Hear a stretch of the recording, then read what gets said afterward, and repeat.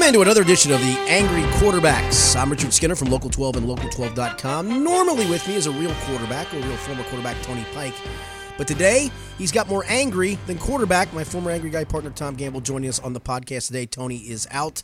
Good to see you. Good to see you as well. I was hell in the Pee Wee leagues. I bet you were. I threw a mean out. I thought you were a stand-up outside linebacker. I was on the line, sadly. That's what usually wound up in the dirt. That's what I figured. Sad. And then gave it up to play the trombone. Said the hell with this. Exactly. This is ridiculous. I'm not doing this any longer. But you do follow sports, I do. obviously. Absolutely. And you do have opinions, which are always a good thing. And we'll talk some college and high school All right. coming up in the next couple segments. We'll start with the NFL and the Bengals. And I don't know where to start. Well, I think... Let me start. Sure. I feel bad for you, and I did call you over the weekend and basically say, how? How are you going to make it the remaining part of the season? But, I guess it's kind of funny. Everybody's dissecting and breaking down, new coach and all these different parameters. But I think for me, and you're there every day, so there call every day, me crazy. sadly. I guess if you operate the same way, and I'm talking from an organizational standpoint, which they clearly are still operating the way they have since Mike Brown took over ownership. I guess when you have that at the top on down, why would anyone – you can have a blip on the radar screen. That's perfectly said. But why would anyone have a real belief that anything would be drastically different than what we've seen in recent years? Okay, and I'm going to play devil's advocate, but I agree with you. The devil's advocate would say, well, yeah, those 5 straight playoff teams, they were a part of that. Here's what I want to know, and this is the part that we're trying to get answers for fans, and we're kind of getting stonewalled. Oh, yeah. I don't know. All you had to do was see that captivating view. Can you not wear a Bengals hat? I mean, certainly you can go down to the pro shop. I want to see if somebody would shake and see if he was awake. Can you go to the pro shop and say, can I get a hat with our – I'll pay for it. I'll even pay for it. It's our pro shop, but I'll even pay for it. Man, that hat was brutal. No, here's what we've been trying to figure out. Okay. Who's in charge? Okay? Because if I know who's in charge – and if they were the ones that were in charge of those drafts that made those 5 playoff teams so successful, making the playoffs is successful. It is. You'd like to win, and winning is to the parameter, but that's still 5 straight years. That's somebody. Well, there's a lot of teams that would take 1 year. Let me just say, for those 5, somebody did something right. Correct. Okay. Sure. I want to know who that person is. Was that Mike Brown? I mean, was he the one doing something right at that point? Was that Duke Tobin? Was that more Marvin Lewis? Was that all Marvin Lewis influence? And over the last few years, maybe starting with the John Ross draft that Marvin did not want. Right. Did Marvin start losing control of that? And did Duke Tobin get control? Because here's the ways I want to know this. Because I want to know that, hey, Duke Tobin just started this year. This is when he really took over. This is when he became kind of the man. And I would say, okay, then I'll maybe trust the process with him. But if I find out that Duke Tobin's been the guy of the last 3 or 4 drafts, you're right. I can't trust that anything's going to be different or better or fixed. But the way the organization has always operated is those are the answers that you never get. Never get. So you never really know where to. I mean, everybody, you can pinpoint the blame at the top. And you expect the fan base to buy in, though, when they. Because I think all the fan base wants to know is somebody's going to do something to fix it, and I trust that person to do it. Maybe it's Zach Taylor. I don't think it is because he's ducked and dodged questions and doesn't want to answer stuff about drafts and A.J. Green and things. And I get it. If he's not in charge of that, I'm not. Well, if you don't have the answer, if you can't provide the answer and you're not given the autonomy to make those decisions, what is he supposed to say? Here's the biggest thing I would tell you, though. If you think back to when Marvin Lewis took over as the head coach, I can still remember driving on the interstate, seeing the billboards, right? The In Marvin We Trust. Yep. But they only went that direction, i.e. bringing in someone new and going outside the box. When they hit rock bottom. When they looked late in the season and said, oh boy, we definitely need to do something. They're headed for that clearly. Yeah, I mean, hell, you might have that this coming Sunday. I think they headed for that the last 2 seasons, which is why finally they said, okay, fans are apparently mad at us for not firing Marvin. Let's fire Marvin and bring in a new coach. That's fine. I'm good with that part of it. But that doesn't fix the overriding issue. I think they thought that was the magic wand, that bring a new coach and everything's going to be better. And you watch it. Look, this team is talent inferior. It's horrifying. It's really, really bad. I mean, the linebacking core, the offensive line, there are so many deficiencies and so many, the defensive secondary. The defensive line, which is supposed to be so good, is terrible. Well, and I think what now is going to happen happen, and you've seen this with teams. Unfortunately, if you've watched a team like this forever, you've seen it multiple times. As the season progresses, and an injury here, an injury there, this guy's beat down, it's going to start. It just morphs. Because now there's a great saying for that, right? The saying now is guys making business decisions. Hey, my knee hurts a little. Right, I'm not going to get hurt for this. If we're 6-1 and playing for first place, you're damn straight I'm out there. But man, 0-7, boy, I don't know. And that's one guy, and I want to give a tip of the cap to. I'm going to write about him Wednesday. I got to give a tip of the cap to Sean Williams. Sean Williams he showed us his leg after the game on Sunday. It looks like somebody took 2 grapefruits and put them on his right thigh and knee. Ow. And he's playing through that. Yeah. And I asked commendable. Him, and to his credit, he didn't want to take credit. He said, "Listen, I'm a football player. If I can help my team, I'm going to try to help them." And he said, "I've taken myself out the last 2 weeks too because I thought I was hurting them." So I got to tip my cap to him. But I think there's some guys on that team that have made business decisions of. Yeah, I'm still kind of. I think. Can you blame him? I think I got a concussion for 9 weeks. I mean, there's a part of me that says, "No, you should." My knee's got an owie. I'm not. I don't think I do blame them. I don't think I do. I don't know if I could look my teammates in the eye. Well, that's an issue, but I don't blame them. But the other thing is too. Look, and I'm not in the majority that put Andy Dalton in all the offensive woes. All right, I don't think this team. He's about problem number 13 on the list. However, I would tell you. You do. I mean, so you think about. Look at all the areas that need improvement, drastic improvement. Which again, if you're not willing to play any ball in free agency, right? You're in. I mean, you can't. Obviously, the draft you can't do it every year. It's not working. You can when you were drafting good. Well, right. But if you look at the last 4 or 5 drafts, and then you add awful. nothing in free agency, it compounds the problem. You're right, and that's where I think the answer has to be: give fans the person that's going to get you out of this rut. Tell me who that person is. Not going to happen. Is it Duke Tobin? And if it is, was he a part of those successful drafts? I know he was part of scouting those players, but who did the selecting? Yeah. Who did the selecting in 2017 when Marvin, it sounds like, didn't want John Ross at all? Was that the point where Marvin just went, all right, you take it away from me, that's fine. I'll ride out the next couple of years and I'll be gone. I'll make another $5 million the next couple of years. From your perspective, covering this team on a day in, day out basis, feel bad for you again. How much of this, while I know it is 5+ years away, how much of it becomes the renewal of the lease and all of that discussion? Because I'm telling you, I don't think. I think they tie in, but they don't. I don't think people will buy their season tickets or the Bengals will not do anything because of that. I think they still want to put a winning product out there, but I've always said I think they want to do it their way. When you say they, I guess the family. But again, the family doing it the way the family has always done it, and I guess that is the toughest. And I hate to say it, I'd say that they don't know what they're doing. Well, I mean, I think that's And let me go to a different team, right, in the NFL. Let's go to Washington.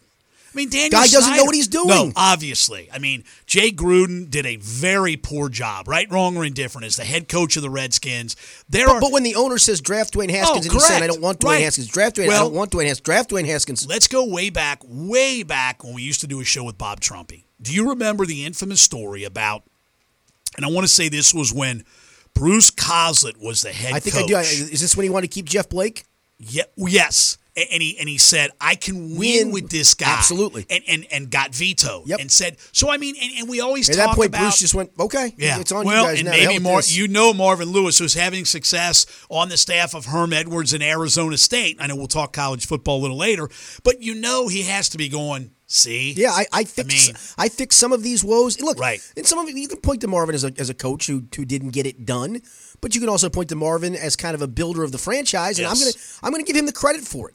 Yeah. I know you could argue that this is the end result of Marvin. I don't know that it was. I don't know that the last few drafts were Marvin. I don't. Well, here's my only issue with Marvin Lewis was twofold. One, I felt like he had no discipline of players on his team, and that got out of hand of games that they clearly. You talk about playoff wins; they could have won a game or two had some of that not festered. But 10 of his 16 seasons, I would deem pretty successful. Correct. And the only other thing that bothered me about Marvin Lewis is, to me as a coach, and I know Bill Belichick does it the way he does it, never says anything, but you can do whatever the hell you want when you win to the level he has.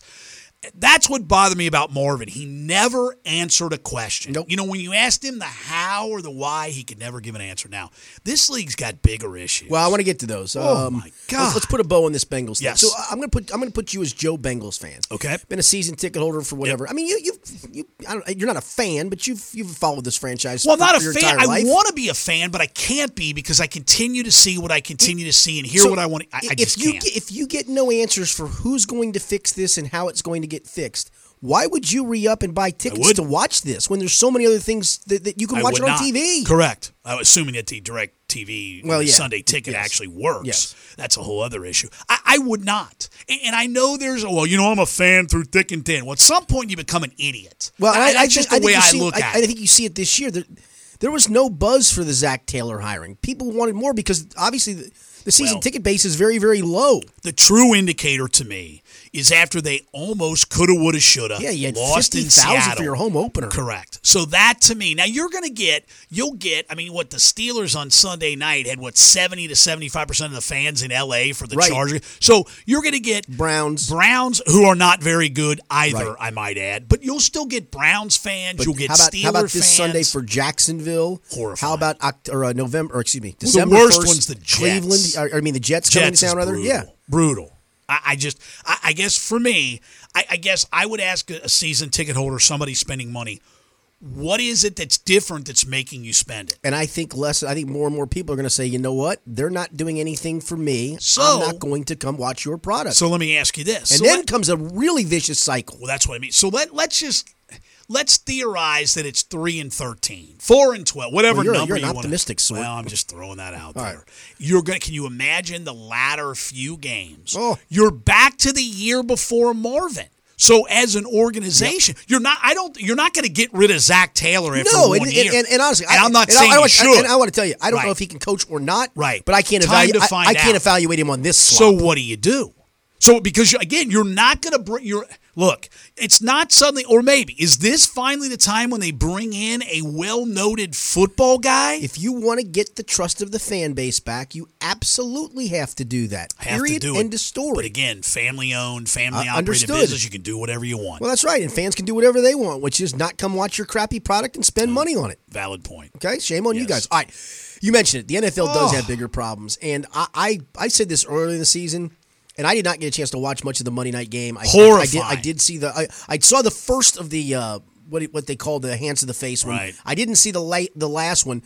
ESPN Radio, the morning we're taping this, had on a former official, John Perry, I think was the head referee in Super Bowl 46. Correct. And very rarely do you hear officials criticize other officials. Oh, last night they were going crazy on the ESPN on the TV broadcast. How do you call that? I don't know.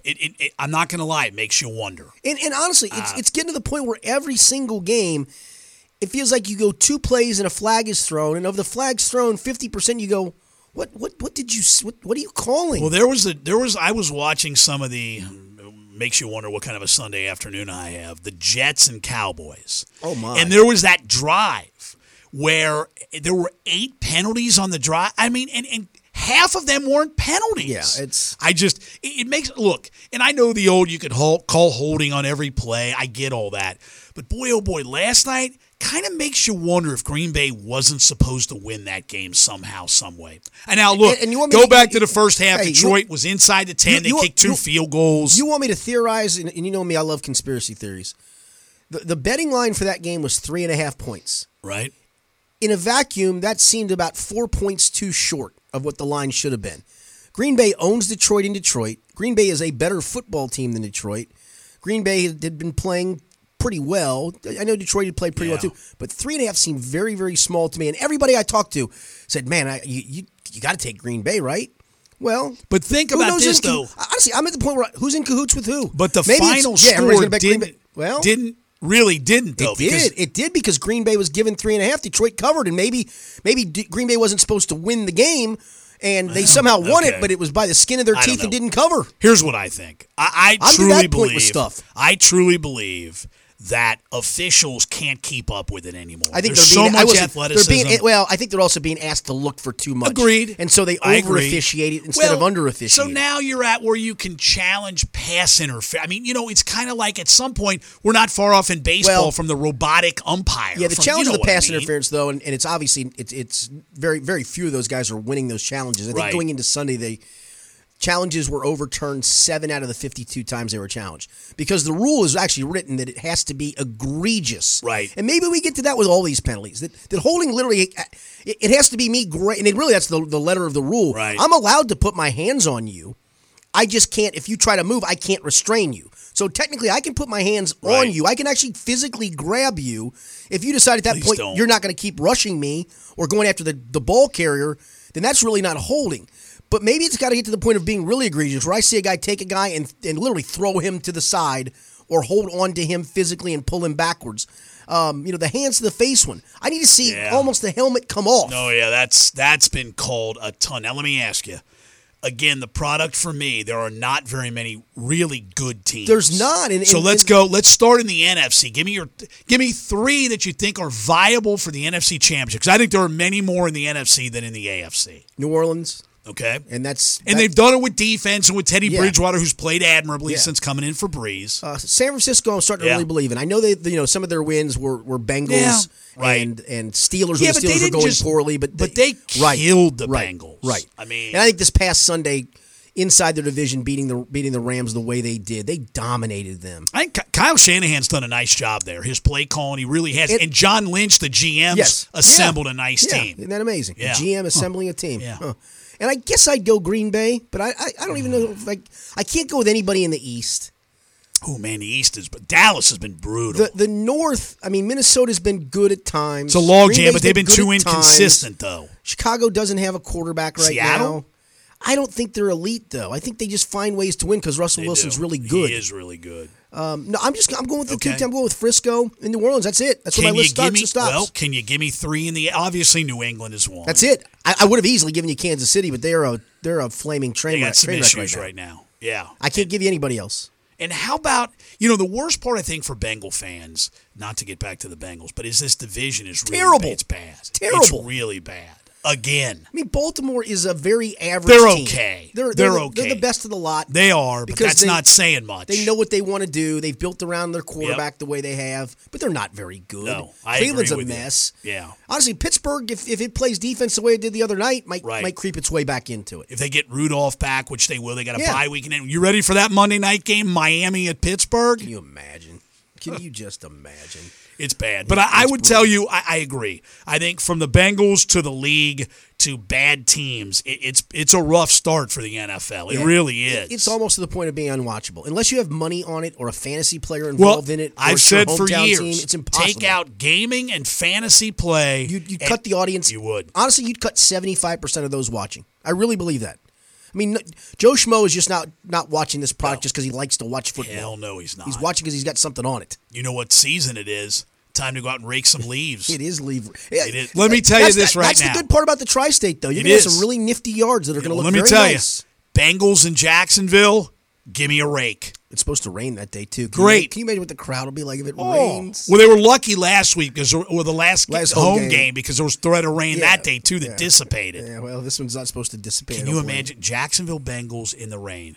Give me a rake. 16,000 people. It'll if be you're brutal. lucky. I feel bad. At least you're getting paid for it. I am getting paid for it. That's because if you weren't and you'd still be doing it, I'd question your sanity. I'd question my own sanity. Correct. At that point. What if you were paying for it? I can't. I don't get it. We got a friend of ours that he's a long-time season ticket holder, and I just keep asking him why. He doesn't still wear those Zuma pants, does he? Yeah, he does. God. Yeah, it's insane. Can we move on? We can. When we come back, we're going to talk some high school football. We are getting closer and closer to playoff time. In fact, one more week of regular season in Indiana before they start the playoffs. How about that? Big Cross River win last week. Kentucky school beating a GCL South school. And we'll look at the playoff picture from the latest from the Hard Rings when we continue. I'm Richard Skinner. He's Tom Gamble. In the James Rapine Memorial Studio is where we broadcast this. It's the Angry Quarterbacks from ESP Media. Getting answers, finding solutions. Local 12 News investigates. As soon as we called you, everything happened very quickly. Not afraid to ask the tough questions. Taking action, getting the truth. Local 12 News investigates. Welcome back into this week's edition of the Angry Quarterbacks. I'm Richard Skinner from Local 12 and Local12.com. In for Tony Pike, my former Angry Guys partner Tom Gamble. We've talked NFL and the Bengals. Sadly, because we had to, because right? we're obligated by segment. This segment, though, is one that we always enjoy. We do. Tony enjoys it. I know you do too, because you're obviously very involved with high Absolutely. school football. And we'll talk about an event you've got coming up this Friday involving a high school football game, and you've done it primarily all season long. Correct. So let's talk some high school football, and let's start. I'm going to start in Kentucky this time, only because Covcath I think made a huge statement win by beating LaSalle last Friday, 27-7. I broadcast LaSalle's game the week before against Moeller. Came away very impressed.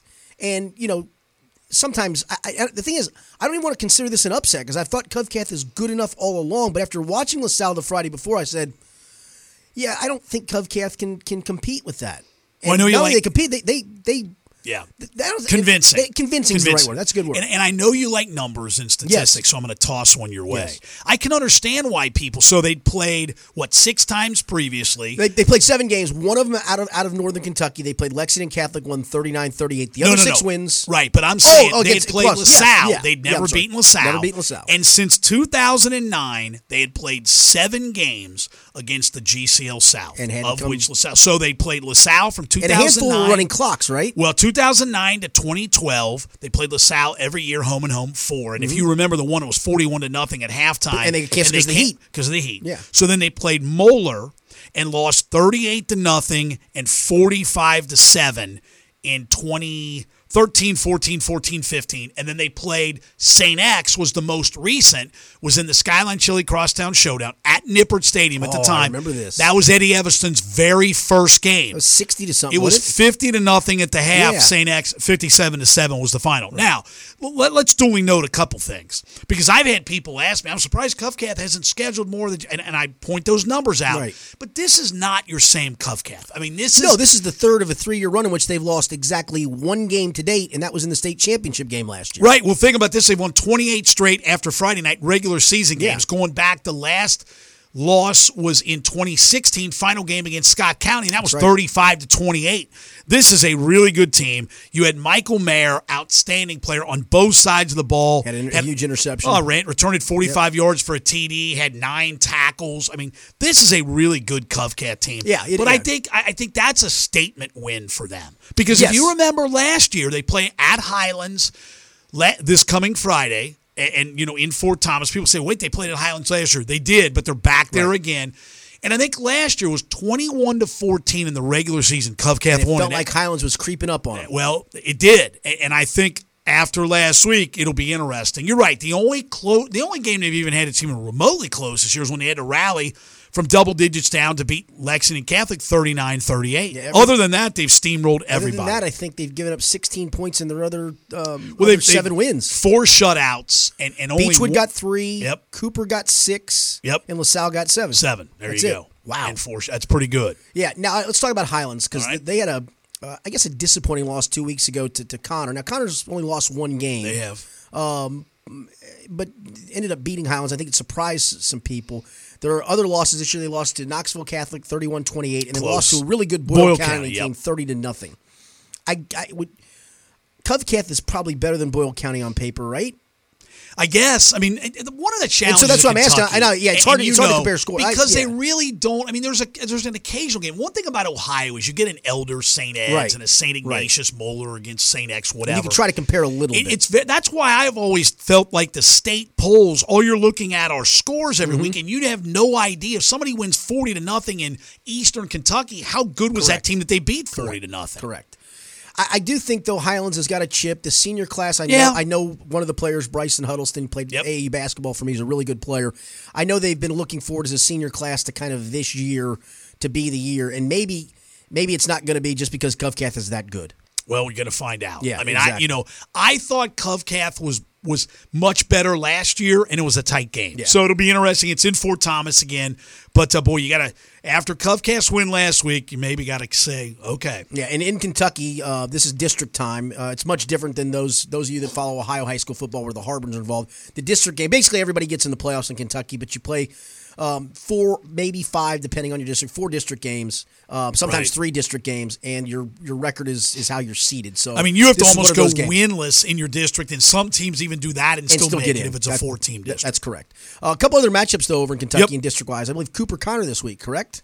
not mistaken? No, they played last week. They did play last week. 35. It was a hell of a game. 35-29. I'm trying to think who Connor. Yeah. Connor won. Well, and don't forget, Connor's got Covcath, not Friday. In a district game next week. And that's our crosstown, and the Skyline Chili Crosstown Showdown in Hebron. It'll be Covcath at Connor. What is week 9? Yep. It'll be on October 25th. In 2A, though, is a good matchup. I got a chance to broadcast both of these teams this year. Saw Lloyd against Connor, who lost 24-12, and they played Beechwood this week. Beechwood started the year 1-4, but played a brutally tough schedule. They did. And had some injuries, graduation losses, injuries, etc. But they've won 2 in a row, beat Dixie Heights 2 weeks ago. Last week, steamrolled Holy Cross 68-6. But I think Lloyd really believes it's got a chance, and I think it does. That'll be a really good game, I believe. Well, this is the one. I mean, Lloyd Beechwood is supposed, when you talk rivals, I mean, this back in the day was a pretty good rivalry.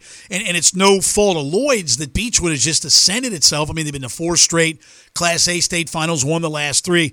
But Beechwood does, I think, we've talked about this early in the season. You just expect Beechwood, as the season progresses, to do what it's doing, and they're winning. Well, that's the thing. They do. Even when they were in A school, now they're 2A. They scheduled really tough, and then and part of it was they wanted to get ready for the playoffs, knowing they were better than every team in their district by a mile. I don't think they're better than Lloyd by a mile, so I think maybe that's different. But I think their schedule will very much prepare them for this game. And as you well know, a very good quarterback, which Cam Hergen of Beechwood is, when you get to this part of the season, if you can keep your quarterback healthy, they can usually be a difference maker. No question. Let's go to Ohio. We'll start. We'll just kind of go region by region here. In Division I, Region 4, the latest Harbins, Fairfield has won. They've already clinched a playoff spot. Yeah, I saw actually. that. And I think they're basically heading for that Week 10 showdown against Colerain. Yep. For likely the Greater Miami Conference Championship. St. X is number 2, actually, ahead of Elder, despite the fact that St. X lost to Elder. So that's, again, the Harbin points. Yep. Colerain is number 4. Colerain just won its 80th straight Greater Miami Conference game. Unbelievable, isn't it? But they're going to get tested in a couple weeks. They are, no question. Fairfield. Fairfield impressed me defensively. I broadcast their game last Friday against Princeton. Juton McClain, everybody knows about. He's a difference maker. But you're right. Their defense is really good. They gave up 1 touchdown. Yeah. The other one came on a pick 6. Right. So, the defensive ends and the defensive front for Fairfield. Good. Jason Krause has done an outstanding job at Fairfield. All right. Lakota West checks in at number 5. We're going to touch on them in a minute. Princeton didn't move. They stayed at number 6. Okay. They've got Oak Hills this week. So probably the win over Oak Hills, I think, gets them in, even if they were to lose their last 2 games. But Mason lurks, and they still play Mason. So here's what's funny. You know, everybody looked at, and I'm going to get to let me just real quick. Sycamore 7, Lakota East is 8. Walnut Hills is 9, then Mason's 10, and Hamilton's 11. But Mason probably has more of a fighting chance than Hamilton does. So the GMC went to an 8-game league schedule. I criticized it. Well, and there was a lot of, even people inside the league, some said, wait a minute, we're going to beat each other.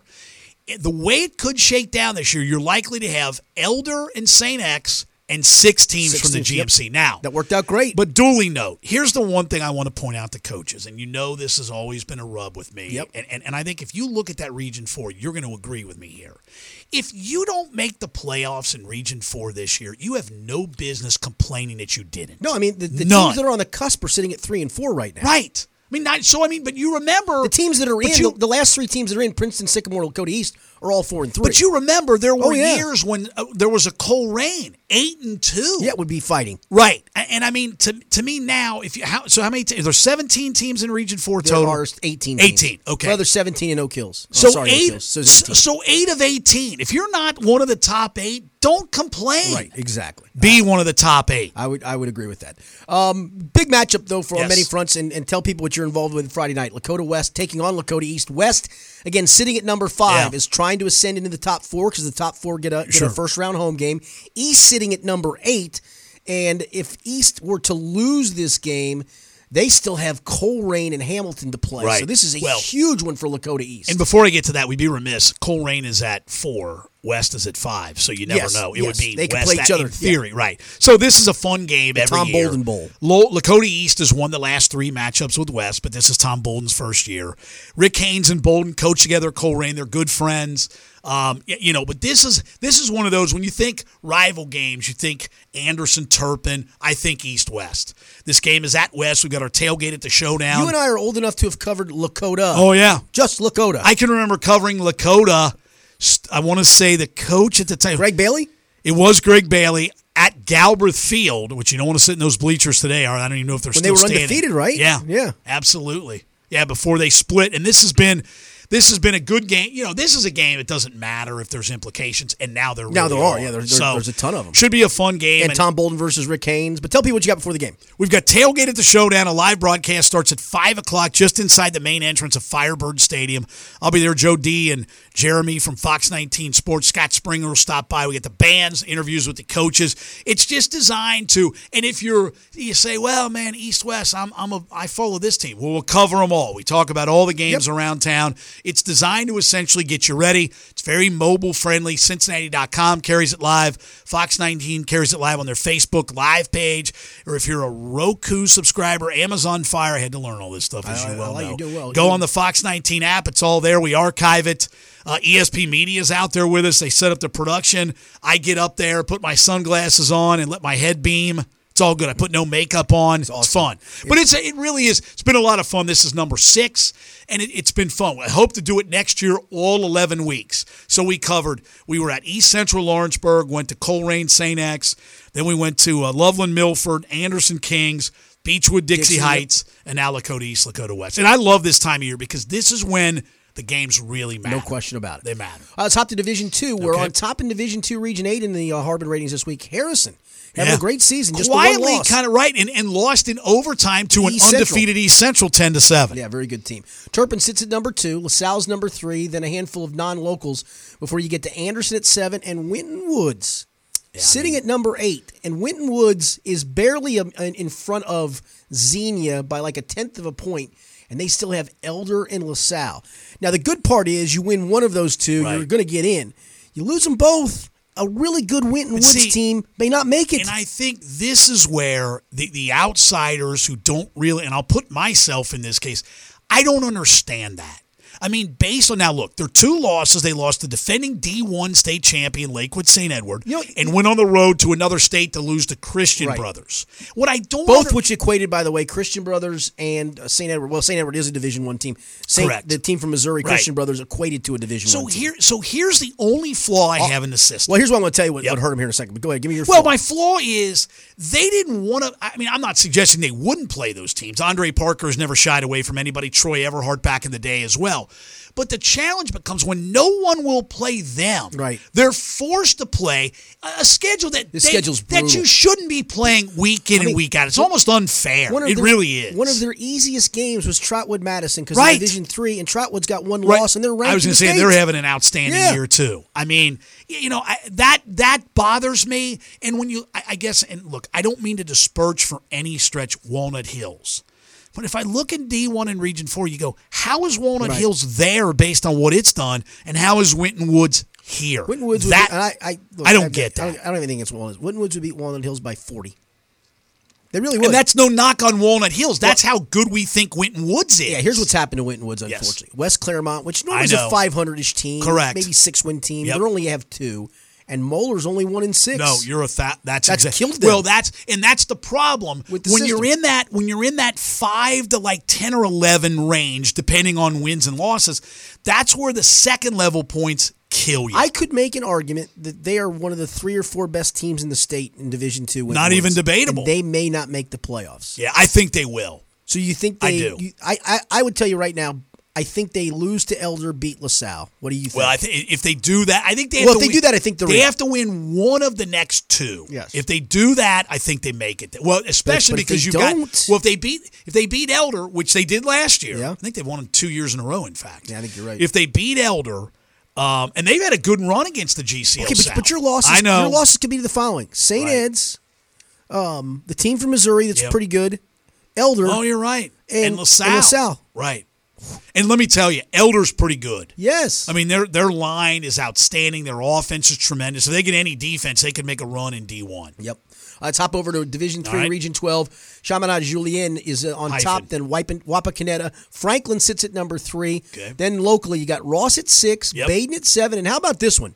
Hughes sitting at number 8. How about that? That's incredible. Right. Well, Ross, it's been a while since they made the postseason. Kenyon Cummins, whose brother Curry is at Marymount. They're 6-1. Having an outstanding year. Baden, which a couple years ago, now they're on the rise again. You're right. And it's great to see a team like Hughes. That means a lot. I mean, it really is. And they've got a shot. Yeah, sitting at number 8. Let's go to Division 4, which is Region 16. And on top of that, no surprise, Wyoming Indian Hill number 2. Those two teams will meet in the final regular season game. So how about this? Yeah, this is good. How about the games we've got? We got East-West. Then next week we've got 2. Connor hosting Covenant Catholic. Yep. Same night we've got LaSalle hosting Winton Woods. And week 10 we've got Indian Hill at Wyoming. That's pretty good That's the matchups. remaining schedule of the Skyline Chili Crosstown Showdown. I like it. Clinton Massey's number 3, Waynesville 4, and then skip down locally. You still have Bethel Tate sitting at number 7, and Roger Bacon at number 8, and their great running back Corey Connor. I'd like to see them get in. We got a pep rally this week for Bethel Tate. Man, you got it all covered. About that, we got it all covered. We're everywhere. You got everything covered. We do. Let's go to Division 5, Region 20. Locally, Taft is number 2, and I tell you, he's done a great job. They're really good. They are. Jeff's done a great job there. He really has. Year in and year out, they're sound. They're fundamentally good. They're just good. Yes, they are. Number 3 is CHCA. Number 5, Summit Country Day. Saw them against Norwood. Yep. I got to give you a shout out. We had Summit Country Day Norwood. Yep. And Norwood, which hasn't won a game this year, was losing by basically an average margin of 50-7.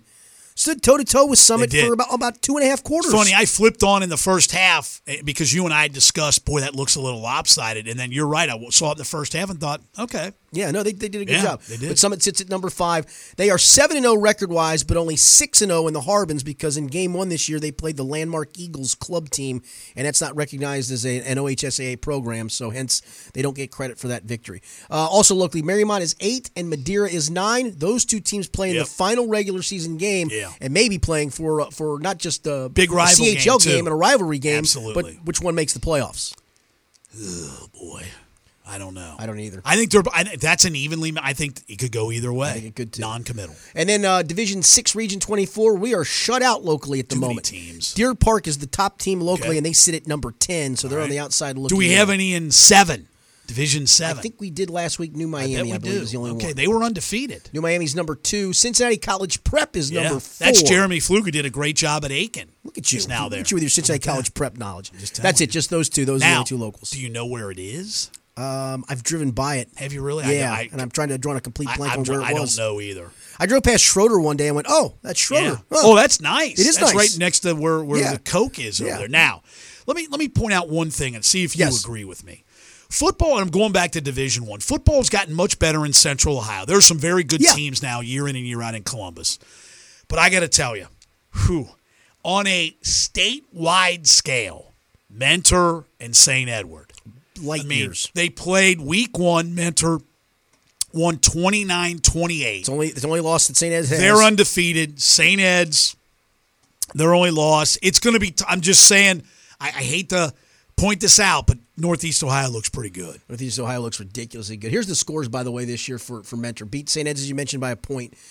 Beat St. I by 7. Beat a team from Clarkson by 13, and then won the last 4 games 73-0, 63-7, 41-7, 45-0. The last 3 of those over Medina, Solon, and Brunswick. All now, by correct 40, me if I'm 40 wrong. points or more. That Clarkson, wasn't that 28-15? It was. I'm sick that I'm getting like you. Wow. But here's the only thing I'll point out. That's the same team that X just played. Well, they beat St. Ignatius 41-40, and X pummeled them last Friday. Now they're traveling all over the place. Still, but nonetheless, that's a prep academy. Yeah, that's a decent comparison of scores. And by the way, this is the last regular season week in Indiana. East Central will likely finish undefeated. Lawrenceburg will probably finish with 1 loss, and Lawrenceburg's 1 loss was to East Central in the first game. And those two teams have now gotten perennially where they are, they're contenders every year in the playoffs. No question about it. All right, when we come back, we got our final segment, some college football to touch on. One of the contenders is no longer by the wayside. We're dwindling down to the handful of teams that can play in the college football playoff. We'll look at UC's big win in Houston. Ohio State coming off the week off. 2 weeks from now, actually technically a week from now, looming a big showdown with Wisconsin. We got much more as we continue. It's the Angry Quarterbacks. I'm Richard Skinner. He's Tom Gamble from the James Rapine Memorial Studios and your friends at ESP Media. Are you looking to produce your own podcast? ESP Media has state-of-the-art audio and video production studios available for you. Our studio rental rates are the most competitive in town. Contact us today at sales@espmediasn.com or 513-655-4966. That's 513-655-4966. It's your podcast. We just produce it. Welcome back into the final segment of this week's edition of the Angry Quarterbacks. I'm Richard Skinner from Local 12 and Local12.com. In for Tony Pike this week, because the real quarterback on the show is my former Angry Guys partner, radio partner, Tom Gamble. Appreciate him stopping in. We've talked some NFL and the Bengals. We had to painfully get our way through that segment. Yeah, I thought we had a very enjoyable high school We segment. did. That's much more fun. It yes. was. And college football segment should be some fun, too. Because we both love college football. Exactly right. Let's start locally where UC went to Houston. And I thought that was a tough place. Coming off the UCF win, going on the road, Houston, they had obviously the quarterback who decided he was going to redshirt after 4 games, and the wide receiver too. And after that, they got a win over a decent North Texas team and handled them. I thought, okay, tough spot. I mean, UC really controlled that game from the outset. Well, I told my middle son. They're impressive. I told my middle son, Michael, I said, this is one of those games where we're going to find out a lot about UC. I thought we were too. This is one where you might go, uh-oh. And there were a couple uh-oh moments during the game. But never really relinquished the lead. Well, no, they didn't. And I will tell you, I thought on the road, now when you're UC in the AAC, everybody's going after you now after last season. No, I mean, I thought Des Ridder played well enough. They can run the football. I thought their defense came up. Defense has been really good. It has been really good. And I think that's decidedly different. And they've got a shot now. If you look at their remaining I think they got a great schedule, shot. They've got a shot to win out. Now, there's still a couple difficult ones, but they have a legitimate shot to win out. Yeah, this week's game, they play Tulsa at home, 3:30 kickoff at Nippert. Tulsa, the team they should handle. Then at East Carolina, it's on the road, but they should handle East Carolina. Yeah. UConn is after that. They're abysmal. Dreadful. South Florida got a heck of a comeback win over BYU. It stunned me. It did me too, but they're bad. Yeah, but it bad. is on the road. Temple at home. Temple just beat Memphis in a good game. But it's here. It is here. Yeah. And then they play at Memphis. So the end games, the last two were probably I'll three. Throw USF in there. Just maybe they found something, or maybe BYU's just that bad too. I don't know. BYU's had a number of close losses early this season. But you are correct. But I will tell you, I really think this UC team is complete team. Look, here's the thing. They're going to be favored. They are favored this week by 17. They'll be favored at East Carolina, favored over UConn, favored at South Florida, favored over Temple, and in the Memphis game, it's still to be determined. So you're going to be favored to get to that Temple game 10-1. I mean, the Memphis game 10-1. They got a shot. I mean, they got a shot to be in a big-time bowl. Yeah. And deservingly so correct. If they run the table if they win with the that schedule. if they finish 11-1, win the AAC championship game, which may be a rematch with Memphis for all you know, when all's said and done. And I will tell you, while it's easy to say, the AAC, and wish they were in the Big 12 and this or that, and lament I think the league's much better this year. It's better. I would agree with you. There are 5 or 6 teams in the AAC that are very reputable. Yeah, UCF, obviously. UC. Yep. Temple. I mean, Temple's pretty good. Sure, they are. Memphis for sure. Yep. There's Fort Navy. Maybe. I mean, if Houston wasn't such a goof, I'd put them in there. And they got some dudes. Dana Holgerson to me is one of those coaches. What has he ever done? Drank a lot and throw the ball around. He needs a haircut. He looks horrendous on the side. What the hell has he ever done? I mean, he won to a degree at West Virginia, but he didn't do anything special, correct? Yeah. No, he did not. And now he's making tons of money at Houston, and their stadium was half full at best. Yes. I'm going to save Ohio State for the last of the locals here. I'll move on to Kentucky, which got a win over Arkansas 24-20. And in the vacuum of just that win, it's nothing special, but the way they won it with a wide receiver playing quarterback the whole game, Lynn Bowden, and running for 190 yards and making play after play after play. Actually, I think he was 7 of 11 passing as well. That's one of the greatest performances in Kentucky football history. It really was, by an individual. Unless you're the Steelers and down to your third-string quarterback, you take any program. Yeah, they had to take the wide receiver. Right, and take the top 2 out. You're moving a dude from a different position. Yep. In the SEC. Yeah, good luck with that usually. I mean, right. It's a shame. Now, I think the good part is that it allowed Sawyer Smith another week to heal up, and I guess he will probably start the game at Georgia. The problem is you're going to Georgia, which now this could go one of 2 ways for Georgia. It could be, woe is us, we probably aren't going to get a chance to play for a national championship, or it could be, we're pissed off and we're taking it out on the next opponent, and we'll take it out on Kentucky. The SEC, anytime you're on the road anywhere in that league, it's very, very difficult. It is very difficult. Miami. Look, the game was on. I watched it too. It's 21-16, and next thing you know, it's 38-16. I just at some you can continue to make this excuse, that excuse. Help me out here. Yes. The year they started 0-6, they won the last. They won the last 6 and then lost the bowl. Yeah. To me, Chuck Martin. I don't know. At some point, you got. And again, I thought the Buffalo game. Look, They obviously played very tough out of conference. They played UC, No question. which is very good. They played Iowa, and I don't know if Iowa was very good, but Iowa's still a top 25 and they team. played at Ohio State. And they played at Ohio State. So, I mean, I'm not so you're asking not winning you to those win games. those games, right. but when you're in the Mid-American Conference, I'm asking you to show improvement. I see no improvement at Miami. They won the first game of the league over Buffalo, which that even surprised me. Well, and it was helped by 4 Buffalo turnovers. It was, but that's part of the deal. Okay. And then they go in this game, and they're up 6-0 and driving, and then throw a pick, and it's 21-16. You're right. Then they grinded their way back into 21-16. Right. Look up 38-16. This week they have Northern Illinois. And honestly, I wouldn't know what to tell you other than Northern Illinois is 2-4, and that's a team you should beat in Yager Stadium, yes? Correct. Oh, yeah. Pretty simple. I don't get it. Pretty simple. Yeah. All right, let's move on to the Ohio State Buckeyes. Right. Coming off the week off, they've got a Friday game at Northwestern. Northwestern is extremely offensive challenged. I do think Pat Fitzgerald will figure out something to make this interesting for a while. But I've said this on another podcast I did with Rick Broering because we do our weekly picks against the number. Anytime you're starting with Ohio State and a number in your mind, you start with them scoring 40 points. I know they didn't do that against Michigan State. They had an off week and still scored 34. So you're starting at 40. And then when you look at that defense, you're looking and going, well, that team isn't getting 10 or that team isn't getting 7. And you look at Northwestern offensively, this is 40-7 Ohio State. So we haven't talked about this. I'm going to ask you a question. Here's the only thing for me.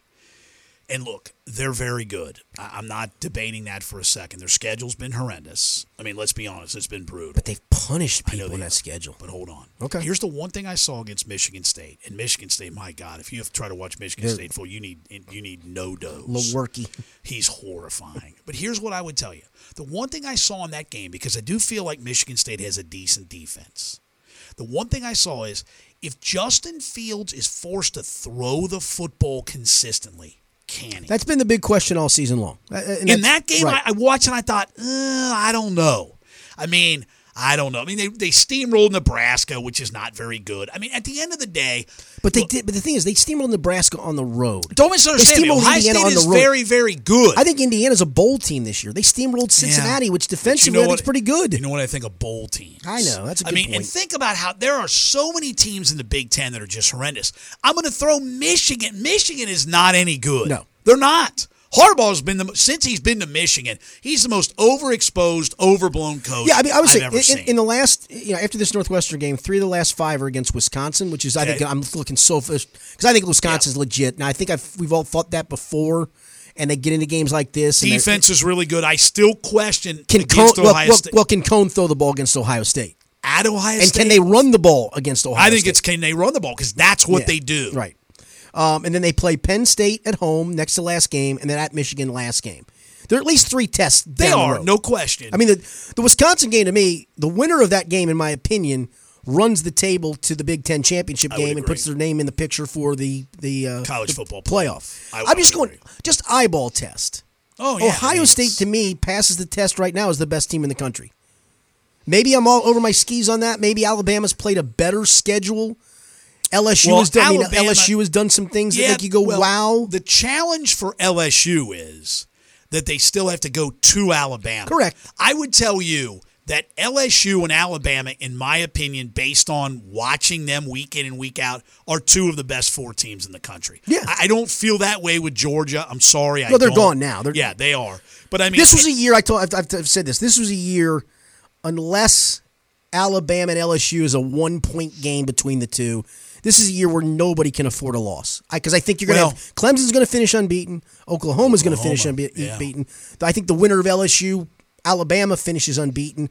And Ohio State or Wisconsin has a chance to finish unbeaten. Have to go to an 8-team playoff. If you were sitting at 8 right now, you'd have no issue. The only issue you'd have is if you did go to 8, I do think you would have it be the champion, the tournament champion, or the conference champion from each of the Power 5. And that would unfortunately include the Pac-12. So you'd have a little bit of an issue there. You would, but you still have 3. You still have 3 at-large teams that you can pick, and this year you'd have 3 really good at-large teams to pick. But I tell you, there are those teams and that upper echelon of college, and Clemson's been forgotten about. Yeah, because they play in such a crap league, which isn't their fault. No, but I know they scheduled Texas A&M, I guess, home and home. Right, and Texas A&M has turned out to be not very good. Correct. But I'll give them credit for scheduling them. All right, so if I had to make you pick 4 right now, who would your 4 be? And it's hard because there's a lot of teams with similar resumes. Alabama. Yep, I agree Ohio with that. State. I definitely agree with that. LSU. Agree with that. I would pick Clemson. I'd pick Oklahoma. They're the defending national champ. But I've heard the argument made. Let's pretend this year that 5 teams finish undefeated. Oh boy. Yeah. Which could be Clemson, could be Oklahoma. But I've heard the argument for Clemson of you can't reward them for being a past champ. That this year is about this year, and they don't pass the eyeball test as much this year. In theory, I tend to agree with that, but you're the defending champ. I know that. To me, and you went if you'd gone undefeated, well, right? All you can do is if you win all your games after winning it last year. I think that's kind of a short-sighted. But I probably understand, is. But I get it. I mean, and their schedule, right? They played Texas A&M. It's not their fault that A&M hasn't turned out to be very good. The ACC is horrific. It's awful. But I think everybody. I think Wake Forest was the second best team in the league. They lost to Louisville. But I think everybody points to that game at North Carolina. Yes. They can't get over that. You got to get over the one game. Yeah, because I think Ohio State's going to have that game at some point. Everybody does. Yeah. So I think you're right. I think you have to get over that part of it. All right, good stuff. I appreciate you hopping in this week. Hey, it's fun. Good deal. Take care of that cough.